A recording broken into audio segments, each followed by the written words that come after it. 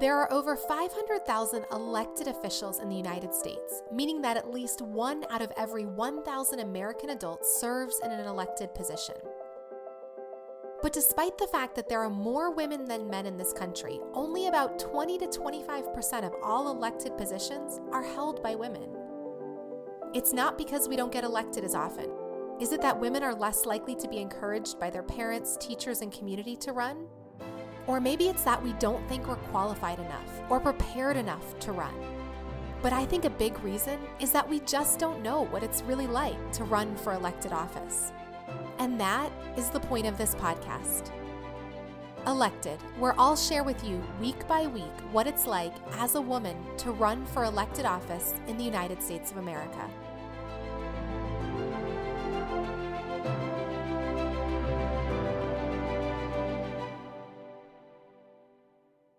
All right, we are back here for week 4. Sam, how's it going?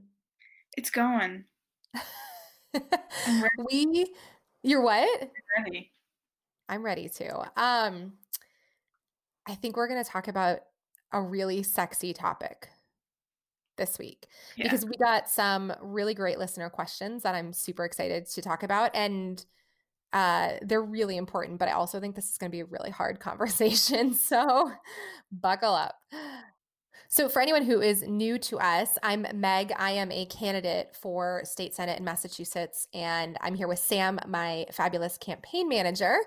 And we like to actually answer listener questions because we think that's the best way for you to get the information that you are looking for. So we've got a great listener question for a couple actually for everyone today. But if you want to submit your questions, you can head to electedpodcast.com, and right there on the homepage, you'll be able to send us a question and we will hopefully answer it on an upcoming episode. So our first question of the day is from a woman named Rosalind, and Rosalind asks about the money. Oh boy. Money. So Rosalind says, is there a good budgeting resource as to how much is necessary to get a campaign off the ground? Okay, so I love this question because as someone who has a background in finance, this is my thing. So I have a couple of initial thoughts, Rosalind, for where you can go. I think the very first would be to look up the campaign finance reports for whatever race you want to run for. Pull them up from your state or from federal, whatever, or local, whatever level it is. And I'd probably pull a few different candidates and maybe a few different election cycles just to get a sense for what people raised, what they spent, what kinds of things they were spending money on. And I think you can use that as a guide. We've definitely done that in our own race. And I, as I've been helping other candidates, that's one of the first things I tell them to do. But I think the other thing would be to reach out to, so whether you're a Democrat or Republican, reach out to your party. Again, whether it's the state level, the national level, depending on the race you're running for. And oftentimes they'll have people who can help you. But I think the most important thing is really to just look at what past races have done. And I think that's a pretty good guide.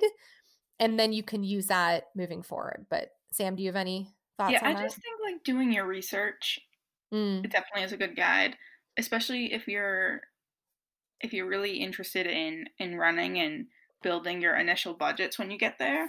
I think using those is a great map of how much you're going to spend and how much you can spend on each thing. And you can see, especially in Massachusetts, we can see times, like months and days when they spent, how much they raised in these months. And it definitely is an important resource when you first decide to run. No, I think that's absolutely right. The other thing I would say too, and this is not something I knew until I ran, but a good friend of mine who's in politics told me to do this, which is actually to make 3 budgets, a low, a medium, and a high. And that way you're kind of prepared for all 3 possible fundraising scenarios, because really what you can spend is entirely dependent on what you can raise. And I think to that point too, definitely do your research, but also take it with a bit of a grain of salt. One, because you might have a candidate who is able and willing to put in a ton of their own money, and maybe that meant that they spent money on stuff they didn't really need. Or you might have races where people weren't able to put in as much or weren't able to fundraise as much, and maybe they didn't spend as much as they needed to or should have. So I would use it as a guide, but ultimately I still think you need to kind of think about your own race and what the challenges with your own race are going to be. And if there are other efforts, so for example, I'm running in an election where, I'll be on the ballot with the presidential candidate in November of 2020. So for me, get out the vote isn't as big of an issue as if if it would be if I were running in a local election where 5% of the town turns up to vote. So, I mean, it's thinking about the particular dynamics of your race and the time that you're running. Yeah, and I think too, when you're looking at kind of who you're going to go up against and your opponents and things like that, taking into account how much money they have is also a good tool, if they have a so-called war chest or not. Yeah.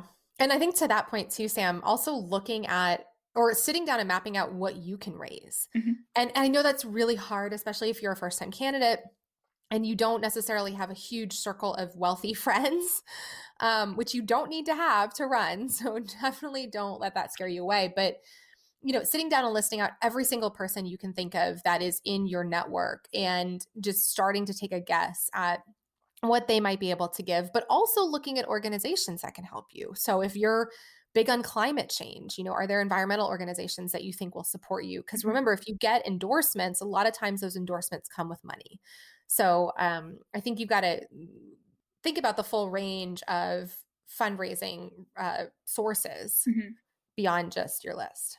Yeah. And I think when it comes to, we've heard this countless times over the last few weeks, go through your personal network and kind of contact everyone. And it's very painful, but you just kind of have to do it. So we'll talk about call time on a later episode when we're a little bit more experienced and we can talk about it.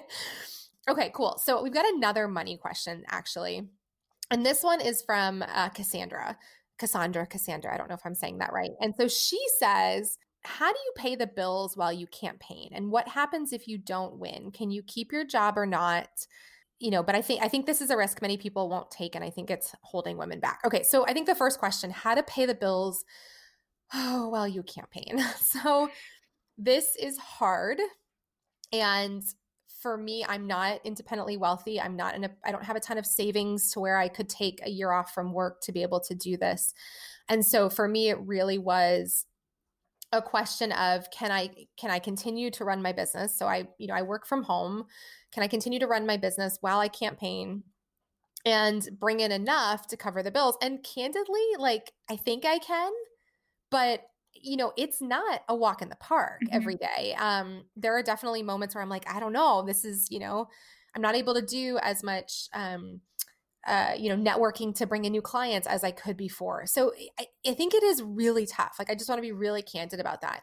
That said, I think it's so important that people, especially women who are in the workforce, run, because we need those diverse perspectives. We need people who understand the stress of living paycheck to paycheck. We need people who understand commuting when there's a broken transportation system. We need people who are in the game. And so I think, if you're in that situation where you do need to keep working, it really is about sitting down as early as possible and crafting a plan. And, sometimes that can be getting a side job.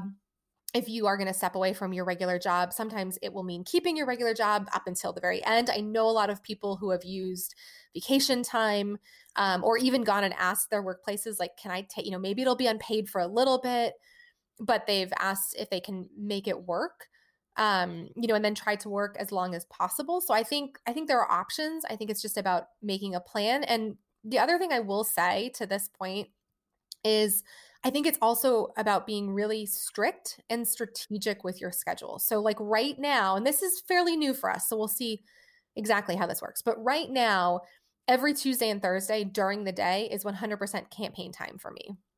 And then Monday, Wednesday, Friday is work time. And then weekends and most evenings are campaign time or family time. And so for me, I had to do that because the first few weeks, I would bounce from a client call to doing something on the campaign. And it was so hectic. And I felt like I wasn't doing my job well. I wasn't doing the campaign well. And I just was very scattered. And so for me, sitting down and crafting that schedule has really helped. But I have that flexibility because I work for myself. So that, when I did my plan, that was part of my plan. So I think it's just figuring out your own plan. Yeah, and I think the things that I've hated about the process so far is that every single meeting we go in, people ask you, are you campaigning full time and are you quitting your job? And I it hate makes this me, question. and I get so frustrated. Yes. I get so mad. And then they bring up the fact that they're like, well, you should be doing this full time. Nope. But that's just not a It's not realistic. possible. It's not a realistic thing. And I think for people, for working families, there was a consultant that we were chatting with that was talking about a candidate who he had a full-time job, and this consultant was saying that it just wasn't working because he wasn't able to do it he had a 9-to-5 job. He could only do it on the weekends. And I think that's just so frustrating because the 90% of like America can't do that. They can't just drop everything and say, hey, I'm going to run for this. Like it's some hobby. Yeah. It is a full-time job. No, and I mean, it is, but I also think too, now I know we're pretty new in the political scene, so I'm sure I'll get pushback for saying this, but I think that so many people who are so entrenched in it and have been in it for so long are very much of this mindset that there's no way to do this unless you are 100% full-time. And I think we've seen examples where that's not true. I mean, if you think on the national level, I mean, AOC continued to work her job while campaigning. So, and there are plenty of examples, at many other levels and many other places. So is it harder? Yes. Does it take more organization and more planning? 100%. Are there going to be things that you will miss that other candidates will not? Yes. But is it impossible? No. And I think we need to stop making women feel bad for saying, no, I'm not campaigning full time. I'm working my job because I need to take care of my family. And I mean, I can't tell you how many people you've sat there, as you pointed out, for many of these meetings where they ask me this question and I feel like I have to defend myself. I feel like I have to defend the fact that I decided to run, but can't afford to quit my job. And it becomes especially infuriating when they talk about your opponent and what your opponent is able to do. And I'm like, yes, because he's currently on the state's dime doing all of this stuff. That's not an option that I have. He doesn't have to worry about another job while he's also doing this. So I think we have to, stop perpetuating this message that you cannot do this unless you don't work, or have, tons of savings or whatever it may be. You've just got to figure out a plan. And I think you've got to really get clear on who your support system is. I'm very lucky that my parents live nearby and are very supportive, taking care of my son. And, I've got a great group of friends who are ready and able to help out. And so, you've got to just figure out how to set this up so that it works. But I also, to that point, I mean, I'm a problem solver. That's just who I am. So for me, I get so frustrated when people are like, you can't win unless you do blank. I'm like, well, no, we can. We just have to figure out how, and we've got to do it a different way. So it's getting creative about how you're getting in front of voters. It's getting creative about how to take these meetings or whatnot. It's getting creative about how to do call time or fundraising. If you can't do it, for as much as people say you need to, or in the traditional sense. And then I think it's also looking at your life and saying, where can I make small adjustments that will buy me back time? Do you have friends who maybe aren't political and don't want to hold signs or door knock, but they'll make you meals, or watch your kid, or whatever it may be. So I think it's a combination of all of those things. Yeah, I think it's a good point. It's like support system and stuff. It's the small things that you really don't think about, or it's like the time that you don't have to do like these small little things that you never really like valued before. Right. Like your time by yourself. Yes. But I think kind of marking out time to do those things, especially for yourself, like you kind of have to. And it's kind of telling people, no, like I have to do this while I'm Yeah. like stand your ground, because Yeah. I feel like they'll understand. Yeah, you've got to get really strict with your time. So I think another part of the question was, okay, what do you do if you don't win? And I'm in kind of a unique situation because for We haven't me, lost. well, we haven't lost, and we don't intend to. We haven't lost, but I'm not quitting my job. Again, I own my own business, so even if my business kind of ramps down, I'll have it when to come back to if I do lose. But I think it goes back to this planning thing. It's thinking about if you are going to quit your job, which I mean, I don't necessarily recommend. Like, I get that a lot of people would say, oh, yeah, quit your job so you can do this full time. I don't know. I think you get creative and you figure out a plan, unless your job is something you don't want to be in anyway. But I think it is tough. I will say, I think once you've done this, you will have met a ton of people. So I think you'll find that your network has expanded significantly, and you'll have supporters you never knew you had or you didn't have before. And so I think if you are in the position where you are jobless afterwards, I suspect it'll be easier to go back. But that said, that's not the case for everybody. I mean, I know a woman who is looking for a job right now, lost her race, and I don't think she quit her job. I think she got laid off, unfortunately. I could be wrong about that. But and so she's looking for a job, and she's been looking for a bit. So it's not always easy. But again, I think it's having a plan and utilizing the new network that you've built. Yeah, and I think reaching out to people, like for me, like this is my job. So it kind of like is like to do this. So so for this I'm like in the room, not struggling. I'm like, well, it must be nice. Yeah, but honey, you lose your job if I lose. That's true. So she's got skin in the game, as we'd say. Yeah, I think though it's interesting. Well, I mean, I haven't lost my job yet, so and you're not going to because we're going to win. That's true. So I have no plan right now, if that's the point. But you're also young and unencumbered. Yet we're still early. Ooh, are you hoping to find love on the trail soon? No. Pass. That's a whole different episode. I was just watching that West Wing episode. Do you know, like near the end? Did you ever watch West Wing? I'm on season 4. Oh, okay. Never mind. I'm shutting up. Well, let's just say there's romance on the trail and a question of how to balance it all. There's so much of that. I know, but like serious. So anyway, okay. So we had another question that actually relates to money, which is childcare. And I think this one is especially near and dear to my heart as a mom of a 3-year-old. So I cannot leave him at home if I have somewhere to be. And, so in my case, he goes to daycare during the week, during the day, which is great. But a lot of these events tend to be at night, or tend to be on the weekend. And, I am married. I do have an incredibly supportive spouse. So I'm lucky in that sense that I have someone on the weekends. If I have to be somewhere that, between my parents or my husband, Jack, usually we've got a plan for him. But weeknights are tough. I mean, my husband works and he's not typically home, by 6 to where I can run to an event. So I think childcare really is a big issue.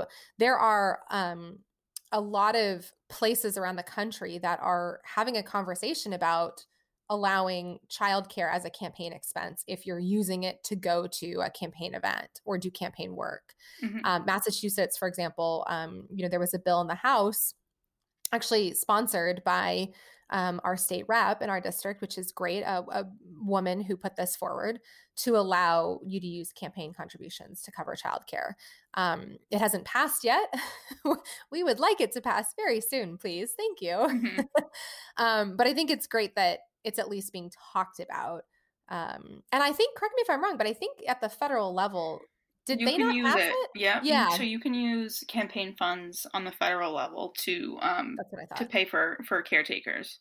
Yeah. So we really need to get that implemented at the state and local level. And I think, if it's not allowed in your particular race, I think this is a great topic to talk about on the trail. And if you're whatever race you're running for, if you will have the ability to actually affect that change in your role, I would absolutely be talking about this because this is, I think, one of the number one things that holds women back. I mean, I would say the 3 things that hold women back from running are childcare, just money in general, what we just talked about, not being able to step away from their jobs, and probably not believing that they're qualified enough. So if you're in a position to talk about it, definitely talk about it. But even if you're not, I mean, calling your elected officials and pushing them to put a bill on this so that it can be allowed, I think is really important. Yeah. And I think again, my perspective on this one is not great, but I think, well, because you have no children. I don't have children. But you understand, you still understand. Yeah, I totally get it. And I think especially for people who don't have a spouse to take care of the kids or family or can't pay a babysitter, it's extremely important, especially if you want to make change. And let's say you want to spearhead a movement like this, you have to be able to get access to those resources. Yeah, 100%. And, the other thing I want to mention too, because I just feel like we're doing this conversation a disservice if we don't talk about it, is that we're not just talking about taking care of children. As people get older and more people are aging at home, we're also talking about, caring for elderly relatives, parents, grandparents, whatever it may be, or perhaps caring for, other relatives who need some kind of extra assistance. And so I think it's also really important that when we're having these conversations and pushing bills through and pushing our representatives to act on this, that we're not just asking them to do this for parents with young kids, but we're asking them to do this for people who have any sort of caregiver role that campaigning, will interfere with. Yeah, exactly. And I think so much of that gets misconstrued in when you're debating these bills and things like that, where a lot of those people get left out of the conversation. Yeah, absolutely. And I think that's a whole nother episode too. A lot. Making sure you have the right, or not the right, but all of the stakeholders at the table, I think is really important. But no, I think that's a really great point. So, okay. So to wrap it up on money, I mean, I think money really is this big, scary thing. And there's no easy answer. And, hopefully we've given some comfort to people listening, but I think that ultimately this is one of those things that is just hard. And you do have to make it work. But I would look to examples of women around the country at all levels who are doing this and figuring it out. I love the example of like Stacey Abrams. I mean, she has how much, like $200,000 in student loan debt, I think, something like that. So she wasn't, I mean, she was in a slightly better position, entrepreneur, and had done pretty well for herself. But there are examples of women all over that, who are making this work. And I don't think you have to look very far to find them. I think it's just, we don't talk about this stuff enough. Another thing we don't talk about enough. So I think it's just crafting a plan and, figuring out how you can get creative about some of this stuff. Yeah, and it definitely